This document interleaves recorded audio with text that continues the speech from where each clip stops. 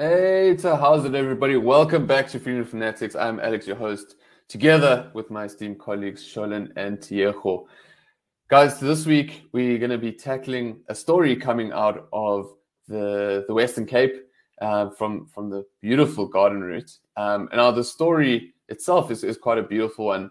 Often we deal with some quite depressing stories, some not so lacquer stories, but this week we want to highlight also some good news. And this one actually comes from Good Things Guy, which is a great site highlighting good news stories coming from across the country. So this one is about a young female boxer who her name is Anati Mbalo, and essentially she started boxing in 2019 in order to lose weight, and she started at a local boxing academy called the Masipakame Boxing Academy, and she grew to really enjoy it, and then she went on to fight in the National Boxing Championship in Durban, where she won the middleweight division.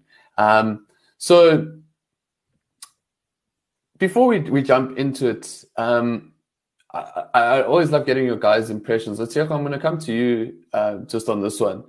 What's your kind of your takeaway from this story? Well, I think this is a wonderful story. Here in front of us is a young person who is quite talented and quite skilled, and they are using their talent and skill to do something. And I do hope that society will come together to assist with funds so she would be able to travel around the country competing in competitions, because she's really, really doing well, using her talents and skills to put food on her table, to lose weight, and to keep herself busy. I think it's a good story to tell. For sure. Sure. The thing that struck me about this story was where the girl herself speaks about the growth in self-esteem that the sport gave her.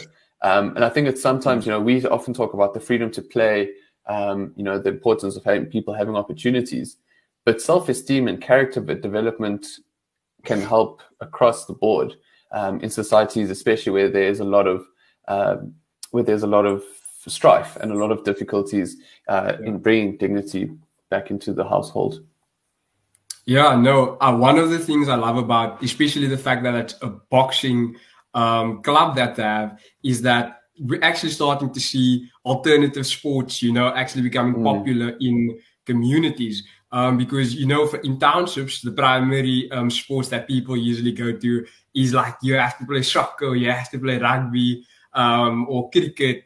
But now we're actually starting to see sports like basketball, like boxing actually starting to become popular, and are popular alternatives actually to these mainstream sports, where people who are maybe not so skilled enough to play these sports actually have a range of sports that they can not only partake in, but actually take the initiative to start in their communities.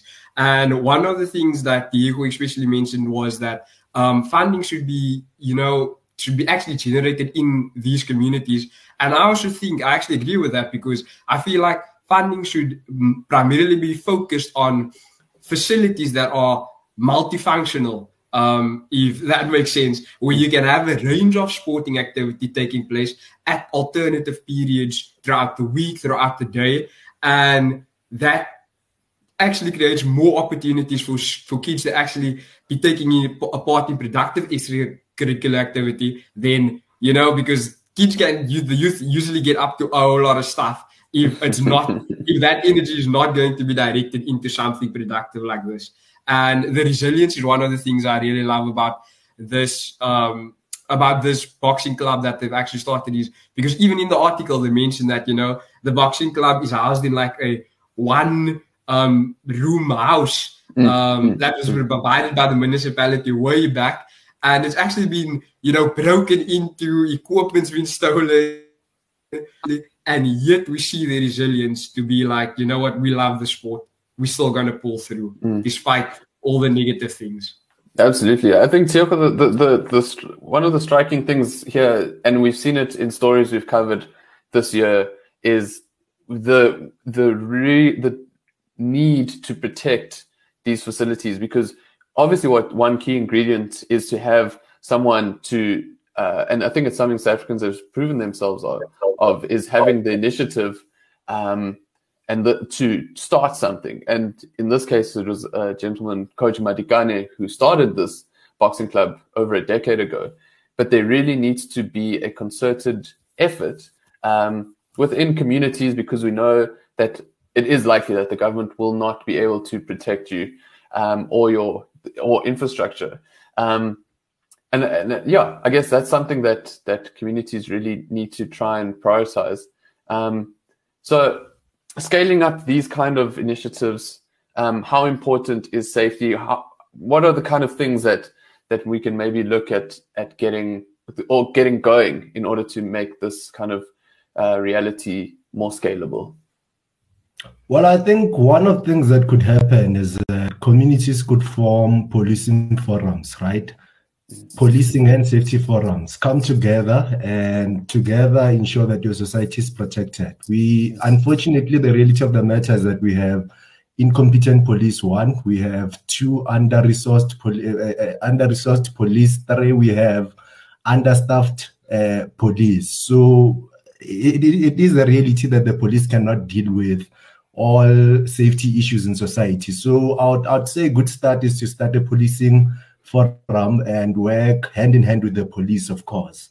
And in areas where possible, if community members could come together, contribute a bit, and get a security company to look after the neighborhood, that can be done as well. In a community like Grahamstown in the Eastern Cape, you have that. You have community members coming together. They have this security company called High Tech that basically looks after everyone in the town, right? But in areas whereby you can't afford to start such a thing, you would start with a forum and work together with the police, Department of Safety, and take it from there. Absolutely. Jez, I think let's go into our next story, and maybe we can draw some parallels between the two. And this one, we're going to stick with stories that relate to young people that affect young people ultimately at the end of the day. And this is maybe a slightly more complicated one to wrap your head around. But this comes from Times Live. I think it's the Sunday Times more specifically. And the article cited, "Schools face falling fees as parents feel the pinch. Many may be forced to cut down on nice-to-have items due to rise in exemptions." So schools offer Model C schools offer exemptions to parents who can't necessarily afford to pay for the fees. It could be for a variety of reasons. Could be single-parent-headed households.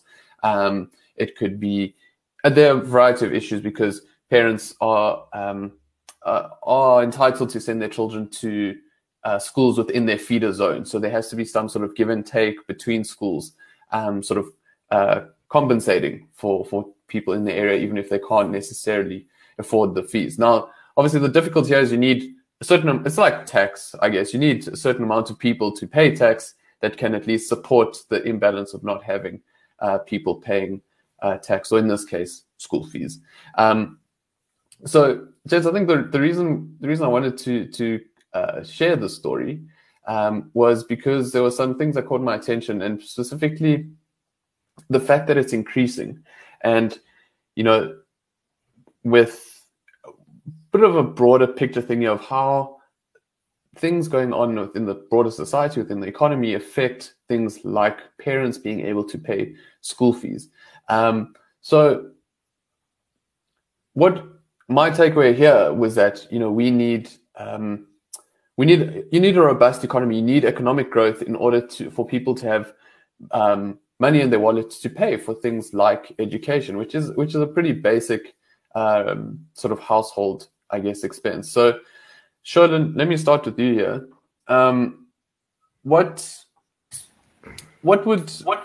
Why is job creation, and unemployment, how can something like that affect the abilities of schools to be able to fulfill their mandate to educate children? Yeah, no. So of course, if you working that is the best way to be able to send your kid to school. And employment is a vital part of that, for your kid to be able to receive an education, and a quality education, that is. And in South Africa, we already have extremely high unemployment rates, whether it's for youth or for the general population. And that makes it really hard for people to actually receive an income to even just afford the necessities in this country. Because in South Africa, we know that firstly, our taxes are already high, and then we need to struggle with a high cost of living in the country, which makes it even more difficult for parents to breed. And I mean, any parent, the primary responsibility for them would be that my kid needs to go to school, my kid needs to have an education so that they can have a very positive or prospective future that they will be able to achieve with that education. And in South Africa currently, we are already struggling, getting the basics, being able to pay for the basics. Having to pay for an education is even more difficult. And I mean, something we're possibly going to discuss is the education, the school vouchers. That's actually a proposal by the IRR that actually helps to alleviate that pressure from parents by, making use of the taxes that parents already pay, and actually giving it back into their pockets to help them, have a sustainable money basket that they can use for the kids' education. Yeah, I'm going to circle back to the education vouchers, but I think Tiago, one thing I want to draw in here is the idea of ideology, worldviews, the way that policies at a government level affect people. And we're going to touch on it in Burning Questions, just to give you a little bit of a taste on that. Is here we're seeing how maybe you can explain to us how having policies that empower individuals and parents rather than having the government pay or distribute these funds, how that helps to build societies that are sustainable, that grow futures that allow children to actually get a proper education and allow parents to provide their children with access to good education.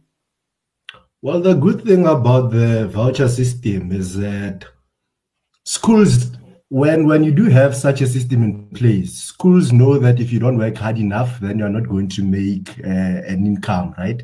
Or you're not going to maximize your income. For you to maximize your income as a school in an area where you have the voucher system in place, you need to take in as many students as possible. And for you to be able to take in as many students as possible, you obviously have to offer quality education that people want, that people demand, and that people end up coming to get. So part of how they're having such a system would assist is that you won't have schools being allocated huge amounts of money, even though they are failing at delivering basic quality education. So such a system would allow for teachers and schools that are working hard, that are delivering the best quality education, to benefit the most and get the most resources so they can continue to run their business as smoothly as possible.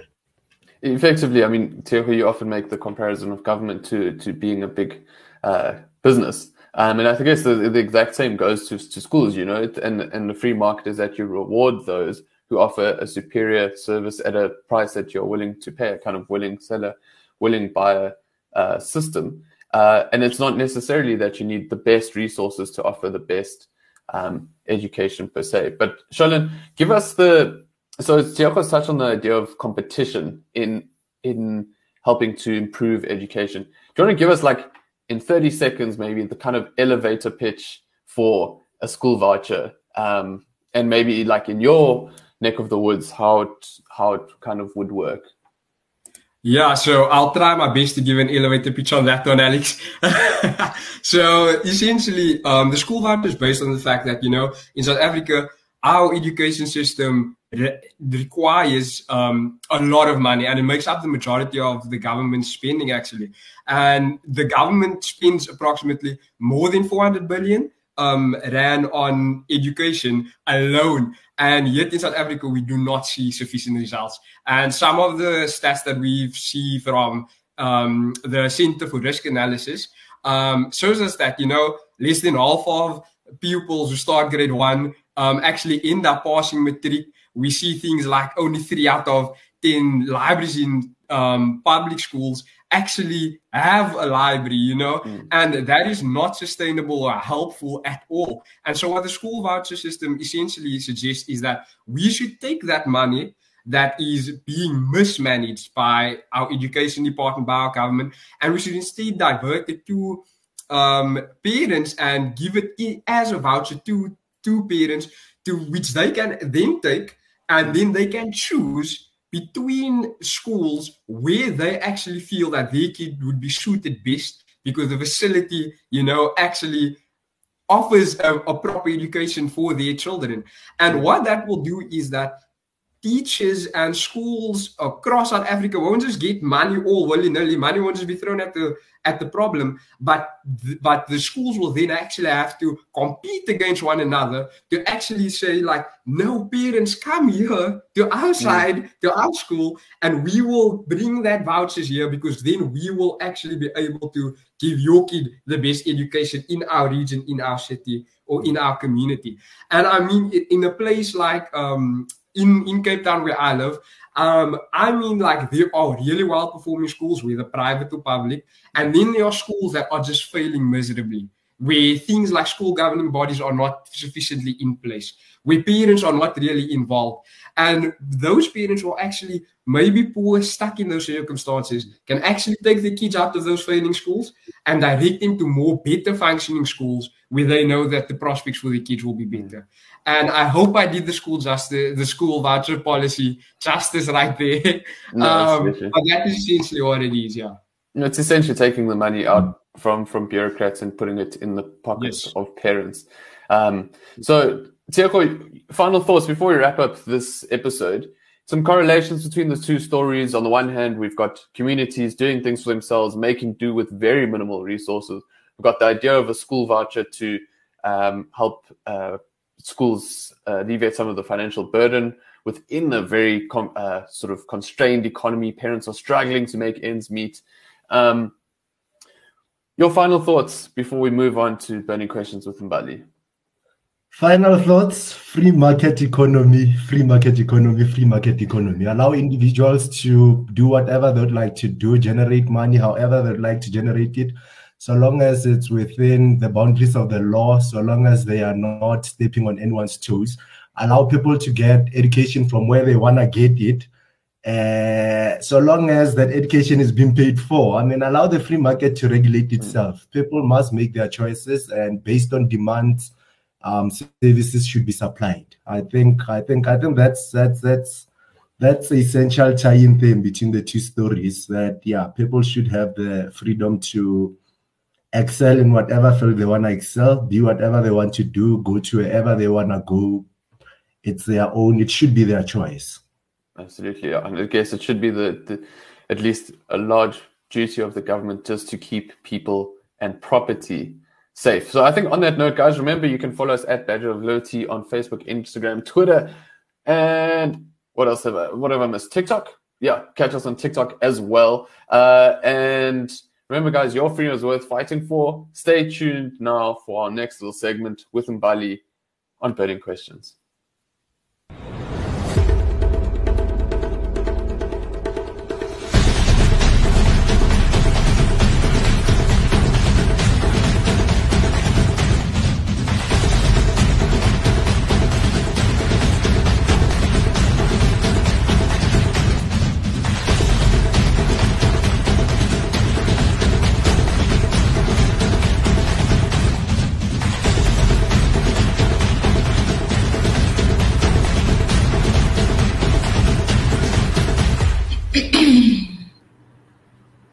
Hello and welcome to another episode of Burning Questions. Hi Sholin, hi Alex, hi Diego. Hey Mbali, thanks for having us. Cool, let's get right into it. So today, guys, our code card is from Mr. Gary Kasparov.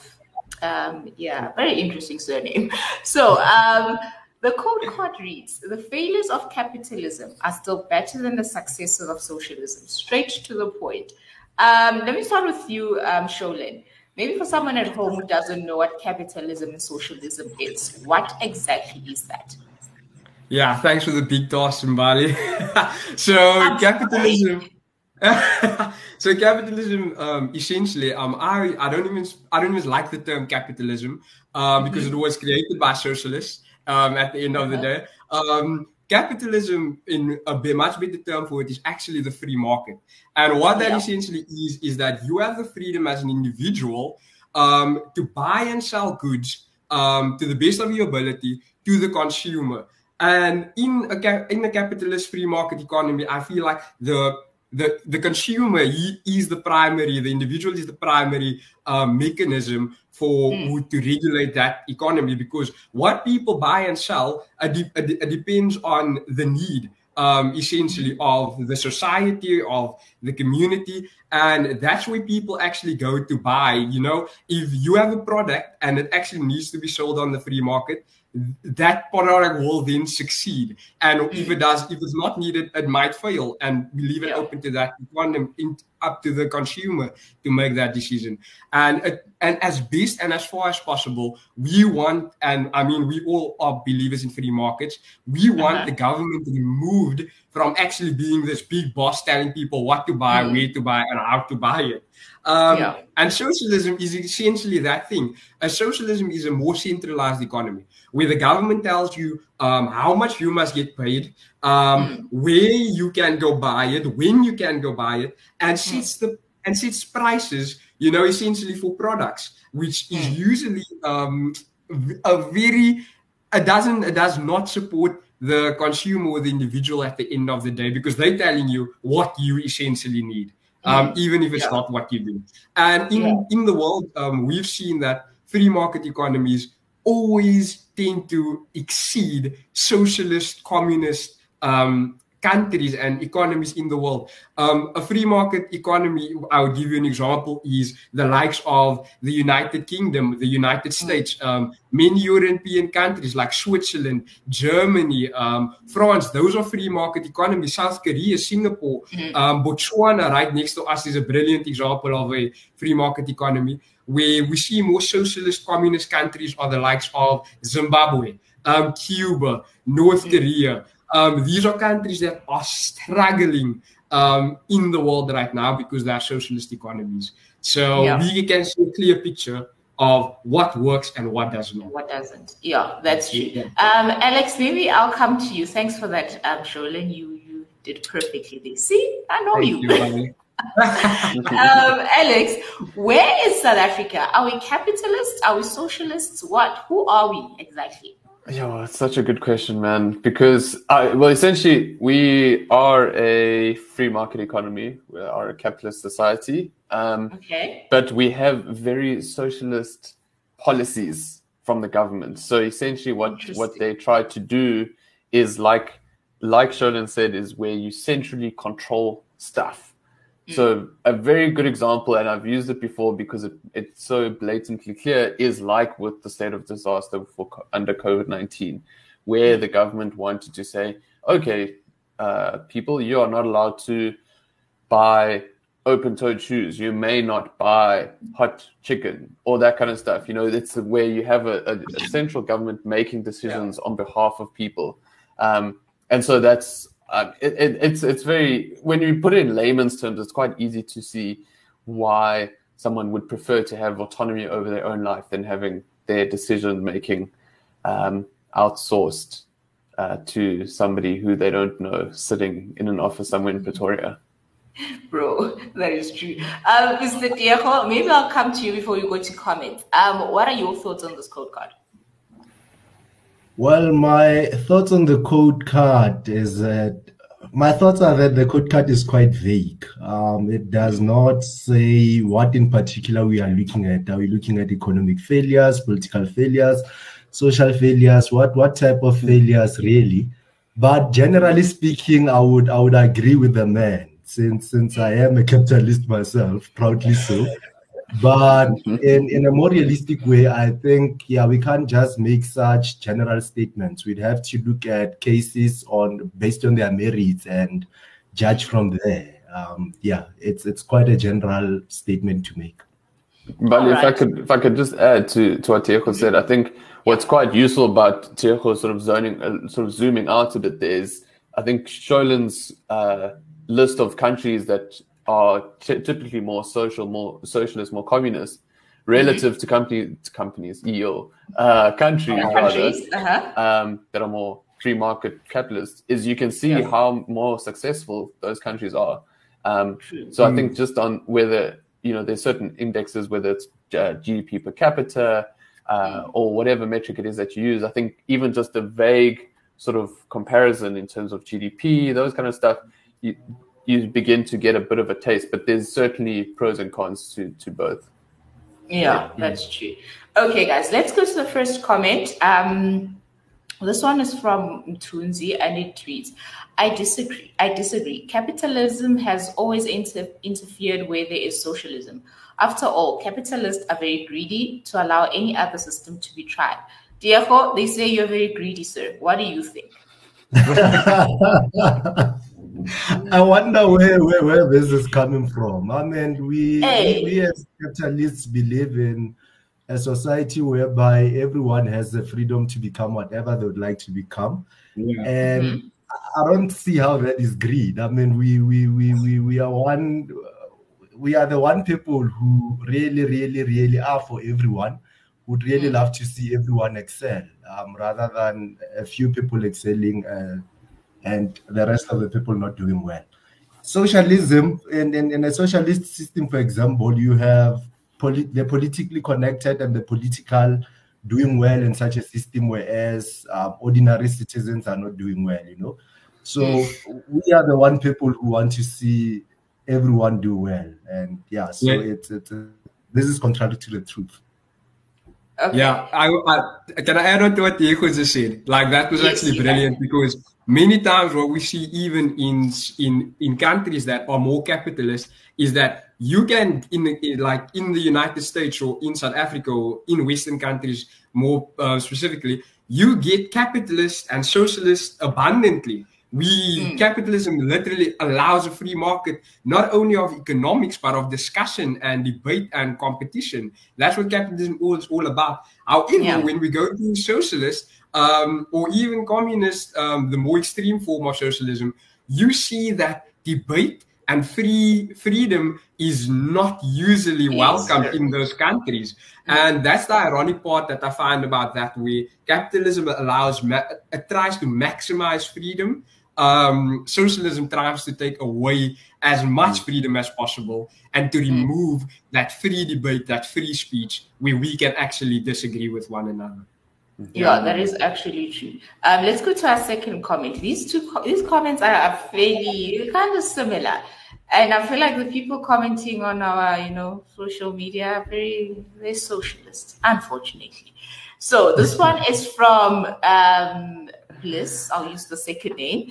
This one says, nearly all socialist systems were crushed by greedy capitalism, so we'll never know. Alex, I'll give that one to you. No, I think the thing is, in the early 1990s, there was obviously the falling of the Berlin Wall, and that was the end of the Soviet Union, which was a very socialist system, or society rather, and that was replaced by free market policies, free market economies, free market government. So I think that's the thing. Is for me, when you speak about capitalism, as Sholin said, to rather think about it as the free market. Market is just a synonym for choice, free choice versus sort of central choice. So I don't think it's more just a thing of that people. Yes, you do get greedy capitalists because people have ambitions, and people are flawed and want not necessarily do want to get themselves ahead of others. But ultimately, when you have a society where people build wealth, where people create and add value, and people are rewarded for the value that they add, it benefits the whole of society. Like we're speaking about in Freedom Fanatics, where if everyone is doing well, then there's more money to go around. There's more money to be spent on, like in schools, you don't just have to provide an education. You can also provide extracurricular activities. You can build more jungle gyms. You can build more boxing facilities for people in rural areas. So Yeah. I don't think it is not an active thing that people try to eliminate socialist society. It's just that ultimately better ideas win. No matter how long it takes.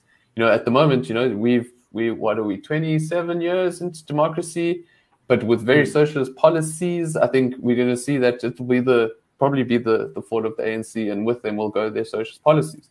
So I don't think it's a deliberate act. I think people choose for ideas that work. Mali. Was just going to say that, socialism is a setup for failure. That's all I was going to say. Word, definitely. I was going to make a comment as well that I don't think capitalism and greed dealt with socialism, blah, blah, blah, blah. The reality of the matter is that socialism has never existed and socialism will never exist. It's really all an ideology created by Karl Marx. It's all in the mind. It's not there in practice. It's not there at a practical level. It has never existed. Whereas with the free market foundation, with the free market economy, that's something that already exists. It comes naturally in society. The only thing is that government comes and tries to intervene in what's natural, right? Socialism is not a natural idea. It's something that someone said, Karl Marx sat down, thought of society, how a perfect society would look like. But unfortunately, in the real world, there's no such thing as a perfect world. And that's why socialism will never pass. It's nothing natural and it has never existed. I kind of agree with what Diego actually says there. I have to be honest, because what we actually see is the reason for socialism's failure is that because it tries to control so many people and create this utopia where government is God, humans have this natural instinct for freedom. That's what we all want. We all want to be able to be decision makers of our own lives.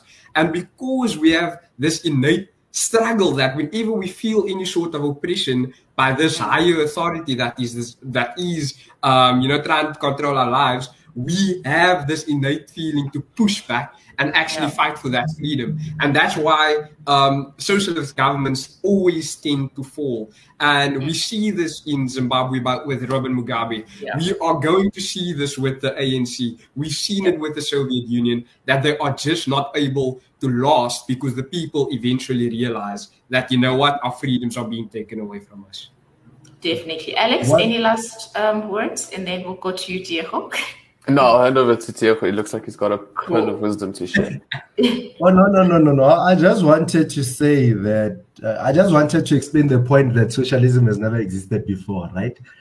Point to me one country whereby you have had everyone from the president to the cleaner to the medical doctors being equal. We have never had such a situation before.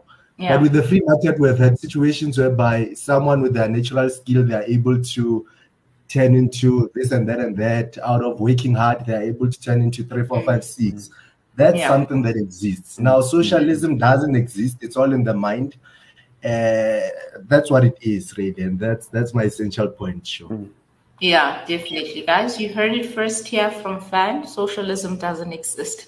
Guys, thank you so much for joining us on this episode of Burning Questions. Do remember, your freedom is worth fighting for.